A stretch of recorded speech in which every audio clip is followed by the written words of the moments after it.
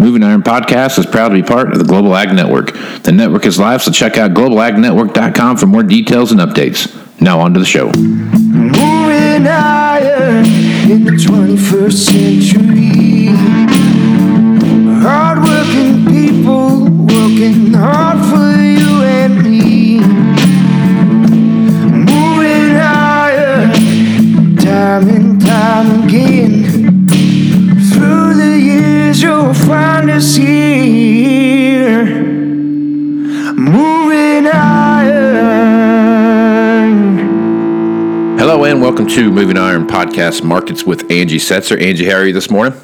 I'm good. How are you doing? I'm doing great. Well, there is all the market volatility. Like I've talked about this all week. It's been crazy. You know, it's not so much the day-to-day stuff. It's the intraday stuff, and then it's the, might go on a 2-day run, and then you have a 3-day downward turn or vice versa. So it's just, volatility is just crazy out there right now. And until you really get this August report out, I think we're going to see a lot of this kind of back and forth as to how the market's going to react to what's going on. And we still have these defined camps out there. You've got it's going to be exactly the same. We're going to have 175, 176, 177, and then you got this other camp out here. So it's going to be less than 150. It's just a huge swing in what people believe. You have to believe a little bit, since there's a late plan out there right now that the bushels obviously are going to be down. I mean, that's just scientific fact, right? You can't really dispute that, but there's some clingers, man, that just hanging on to this. So talk to me a little bit about what you see happening out there and kind of what your view on the market is right now.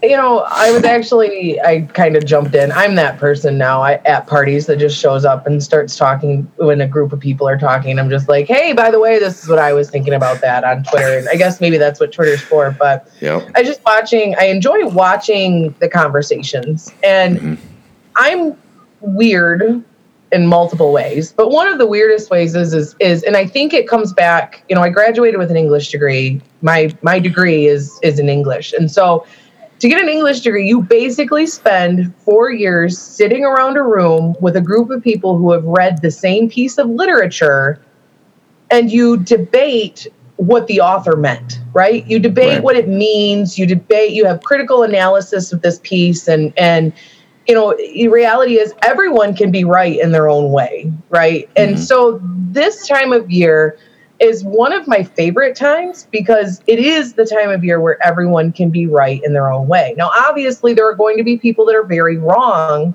when the end of the year comes, but there's no real indication. Just as every day that goes by, we get more pieces of the puzzle that kind of roll in to get a better feel for what the final chapter is going to be.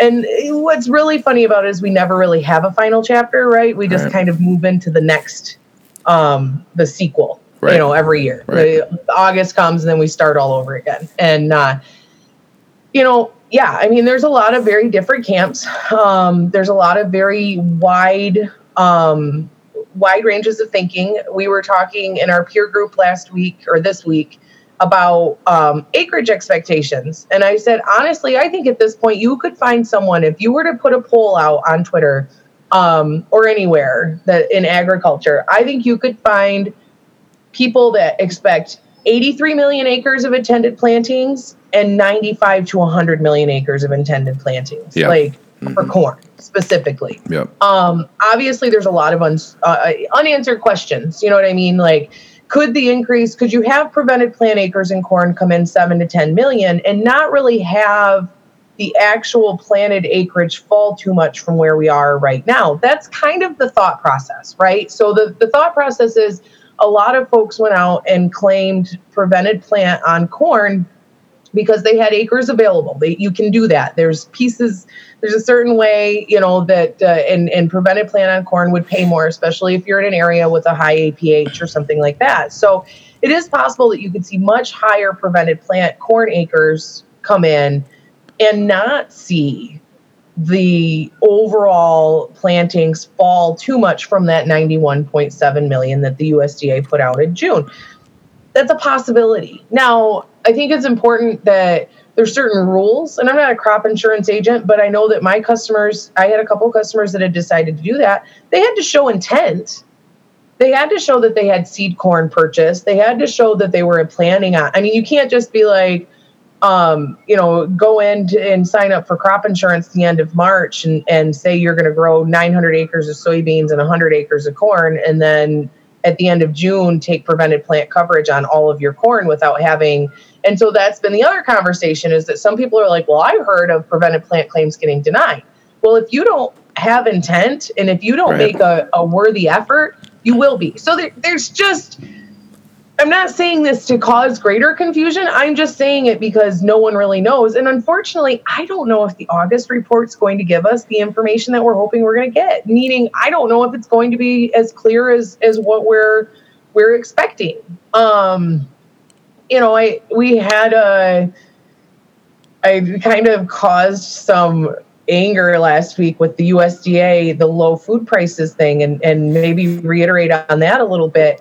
I'm not saying they're going to manipulate the data to keep prices low. I'm saying that they're not going to come out without a strong amount of solid evidence to move food. You know what I mean? They're not going to come out in August and say, well, it looks like we have 83 million acres of corn planted, if it doesn't in fact look like that. You know what I mean? Even if we think it should, they're not going to come out and just be like, poof, it's gone. Now, we have seen in the past where they've done some things that were somewhat unexpected or maybe surprising to the market structure, somewhat aggressive, you could say. And I'm not saying that doesn't happen in August, but I am a little worried that there's going to be this great expectation of, we're going to have this moment of clarity after the August report. And, I worry that we may not. Now, we're going to get FSA information included. That's the first time they've done that in the August report. They're going to use some satellite data, which if you look at the vegetation, health index, there's a lot of areas that are really struggling versus a year ago. They're going to use the farmer survey of intended acres. And, so there's going to be a lot of pieces of information that will hopefully make things a little bit clearer. But it's clear as mud, honestly. I mean, I made the joke yesterday. I drove 2 hours south of the elevator and back. And I made the joke that, in the trade, when you talk to other market analysts or anything like that, the ongoing joke is always, and it depends on the farmer, if they say my crop looks good or my crop looks bad. But there's always God, my neighbor's looks like crap. Mine looks good, but my neighbor's looks like crap is usually what you'll hear. Right. And typically it's like, no, if yours looks good, your neighbor's probably looks good. No, this year there's literally 5 miles difference between yesterday I was driving and there were fields somewhat uniform. Obviously from the road, you can't tell if there's potholes in the middle or not, but somewhat uniform fields out there, fully tasseled, phenomenal looking. Like I was calling my seed salesman. I'm like, who farms on M50 east of Onondaga Road? Because I need to know them because I want to buy their grain. And he's like, I don't know, Angie, that's kind of a weird question. But, and then you keep driving another 10 miles and it looks like crap, Right. So I have no idea what to expect. And it's funny where I was going with this entire diatribe here is the person that I was interacting with, where I said, what I love most about this industry is that we can all have different opinions or perspectives on what the market is doing. I feel that the market is very focused, hyper-focused right now on the lack of export demand and the ethanol slowdowns that are taking place. I feel like the production problem is kind of like, we know we have a production issue, but have you looked at demand? They feel like all we're talking about is the production issue. So it was kind of interesting to see that, we are on totally different ends of the spectrum. They think that there's no focus on demand whatsoever. The conversation is not really paying attention to what's taking place that is negative to demand. And I feel like that's very factored in. That's why the market isn't acting as though we have an 11 billion bushel production crop, which I don't know if we do. I'm not saying that because I think we do. I'm just saying, that's been thrown around. Yeah. And then poor soybeans are like the baby in the corner. You know what I mean? Like no one even cares what's going on with soybeans right now.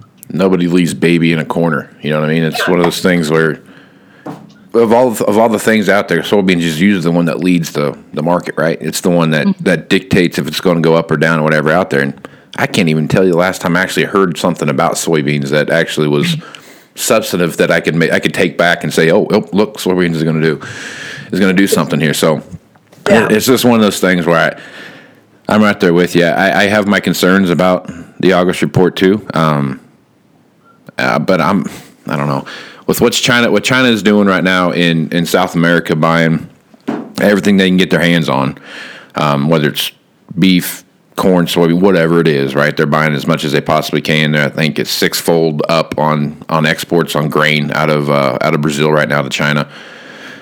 When that dries up, it's obviously going to sometime. They don't have an endless supply. They're going to have to come to us, and that's where I think our market is going to be that what we see, any big moves that we see happen are going to be late in the year. I mean, late in the year. Like normally August is a big report, and that kind of carries you to January. And I just feel like it's going to be October, December time frame that we see something take place, and that January report is going to have a huge splash in the market moving forward, assuming that you see that typical export window open up. And so I don't know. But I am not. I'm a guy with a podcast. I have nothing. I don't know. I barely know what to do when I read this stuff on the market. So that's it. You would be both, brother. Yeah. So it's all speculation. We can all sit here and guess on what's going on, but there's a ton of stuff happening out there. And today I think I got my ticker here and opened up 2 down, but it could be up 15 by the end of the day, or it could be down 15 by the end of the day, and it could have a 20-cent swing in between, between open and close. So it's a crazy market right now. Nobody knows what's going on, and it's hard to judge what's going on because of, just like you just talked about, everybody's got an opinion, and there's enough data to back that opinion up, but there's not necessarily enough data to make it substantive, I guess is the best way to put it. Yeah, usually by now we have a general consensus, like, okay, it looks good. And okay, it looks bad. And, and the other thing is usually by now, most of the crop is relatively close to being done with pollination. So we're just kind of entering into the phase of pollination in a lot of areas, this week, late this week and the next week and beyond. And it's so variable. So, I have customers that have April corn and June corn plant, from a planted standpoint. And then you have the areas that are dry that started to show up yesterday on the drought monitor. And so going into this week, there was an anticipation of extreme heat entering back into the forecast the first week of August. And we did see that removed yesterday. But most of the meteorologists that I'm interacting with are kind of like, I don't even trust my forecast model for tomorrow, let alone 10 days from now, Right. Which is funny because then you have all of the people that are like, well, it's going to frost in September. And I'm like, just roll with the F word here. Let's get through August and then we'll talk, That's the new one, the new thing. We're going to get this early frost, and which every year that happens, the crop looks great, but if we get an early frost, well, no crap. You know what I mean? Right. Right. Yeah, it's a crazy thing. Okay, so let's talk about cattle for a minute. Now, cattle market has been very volatile as well. And a lot of it's led by what we see happen in hogs. Hogs are all over the place, up and down, based on whatever rumor we hear from China about buying hogs, right? Mm-hmm. China has unofficially lifted the, I guess let me put this, rephrase that there. China has given their buyers the ability to get a credit on any tariffs on hogs that are out there now. So they haven't necessarily taken that off, but they've taken it off without, you get a tax credit, so you can kind of forego that the tariff thing that's happening out there right now. So talk about what we see happen in the protein market and what some big drivers there, because we haven't really had enough summer yet to really have the grilling season be the spike, but it's kind of been all over the place. So what's your opinion?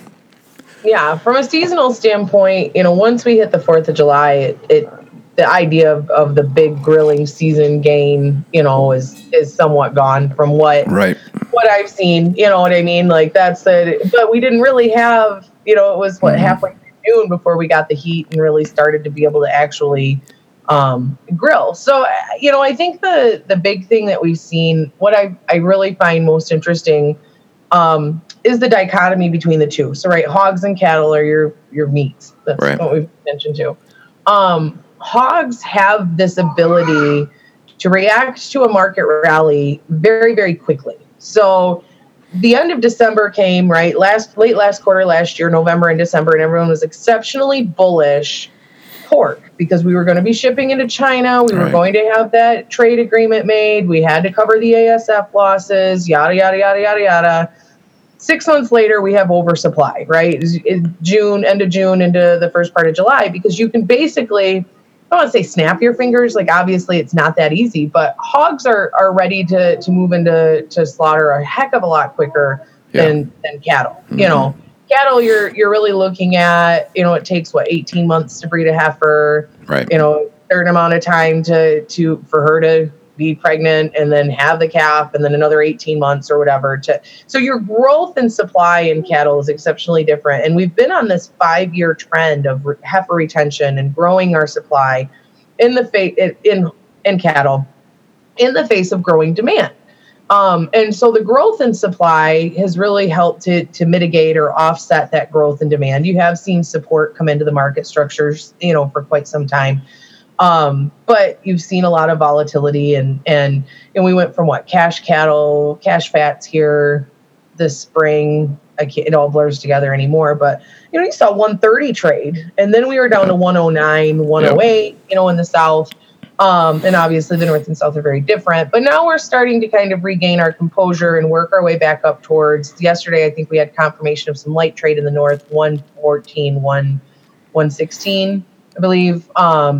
And so that is, usually I write it down and I didn't today, but that is, somewhat supportive. We are starting to see that. And from what I'm reading from folks a lot smarter than myself who have been actively trading in the cattle market for quite some time, they believe that herd growth or the cattle supply growth has really slowed down. Heifer retention seems to be a lot lower. Folks are kind of moving the cattle into the pipeline. Now, obviously, feeders are back and forth. Corn prices have been higher. So why, is there a demand for feeders or not? This, that, and the other thing. What I find most interesting right now is everyone's really, watching what's going to happen with China with pork and stuff like that. But their beef imports have increased 61% in the last, year over year. The June imports were up 61%. Beef imports were up 61% year over year. Now, tell me this. If you had your choice between a hamburger or a pork chop or a steak or a pork chop, what do you pick? We like pork. I like a good pork loin every now and again, but beef is kind of the staple of our diet. And so when you introduce a whole group of people to beef and then are like, oh, well, it's cool now, our hog herd's back, I don't think you're going to see them all of a sudden be like, dang, we've been missing some pork chops. You know what I mean? Right. Because really you don't miss pork chops, let's be honest. Right.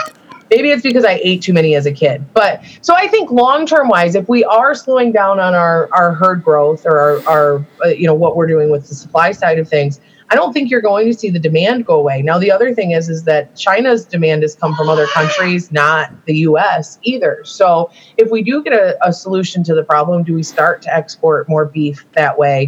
Do we see pork get exported? Obviously, I think we do. But, I think long-term wise, there's going to be a lot of things that happen in the cattle side of things that are going to keep price supported.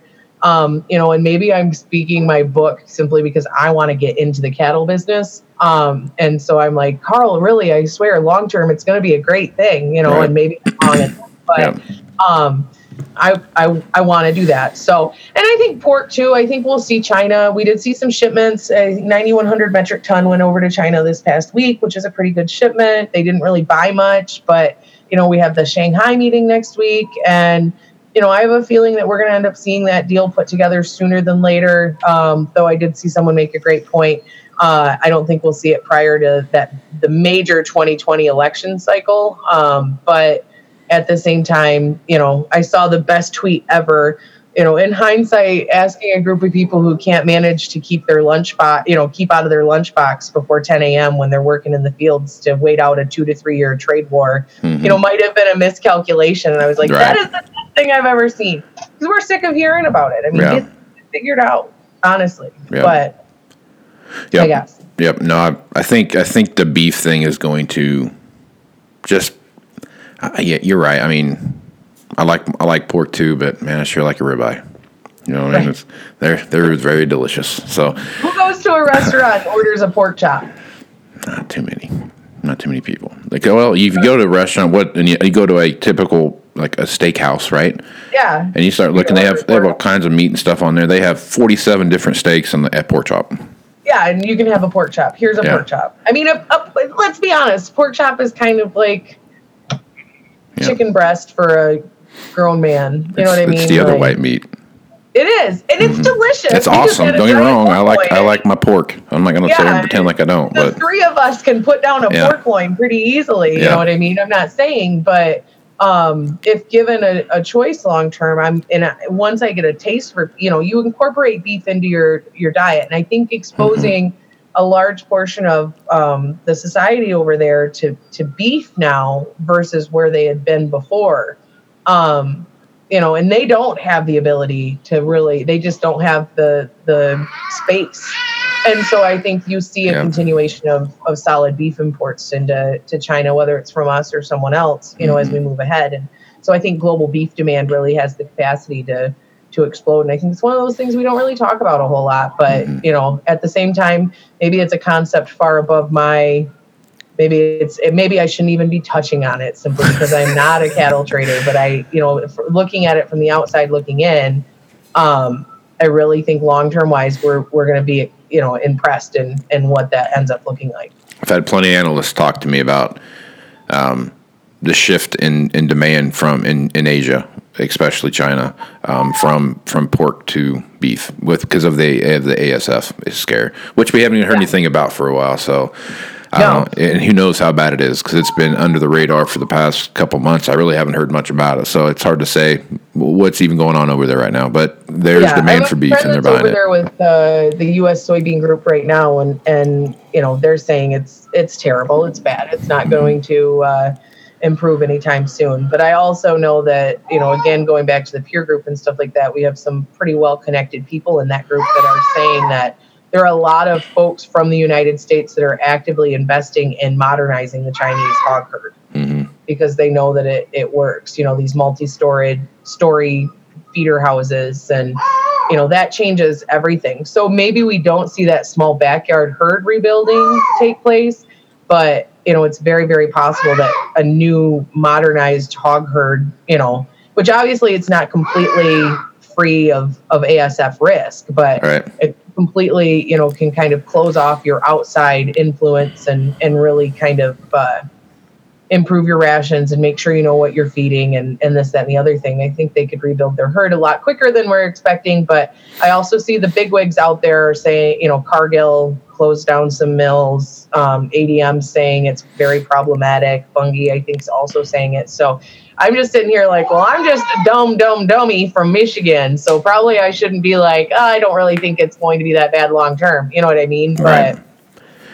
I guess we'll see. We will definitely see. All right, Angie, plenty of stuff going on. Folks want to reach out to you, pick your brain, maybe ask you some questions about what you see happen in the market. What's the best way to do that? You can find me on Twitter at Goddess of Grain, or you can email me at asetzer@citizenselevator.com. So the sitter just got here, so everyone has to lose their mind again. So have a good weekend. All right, we'll see you. Take care of yourself. You too. Thanks. All right. Bye. Thanks for listening to this edition of the Moving Iron Podcast, now part of the Global Ag Network. If you'd like to continue any of these conversations, you can hit me up on Facebook, Twitter, or Instagram at Moving Iron LLC. You can also send me an email at movingironpodcast@movingironpodcast.com. You can also visit the Moving Iron Podcast YouTube channel and watch Market Roundup with Chip Nellinger, Sean Hackett, and Angie Setzer. Also, Tax News with Glenn Birnbaum. Please visit movingironllc.com. Here you can find information, details, and updates for the 2019 Moving Iron Summit in Nashville, Tennessee. If you'd like to support the podcast, you can leave a review and subscribe at iTunes, Google Play, Stitcher Radio, TuneIn Radio, SoundCloud, and globalagnetwork.com. So until next time, let's go move some iron. This is Casey Seymour. Out. Moving iron in the 21st century. Hardworking people working hard for you and me. Moving higher, time and time again. Through the years you'll find us here.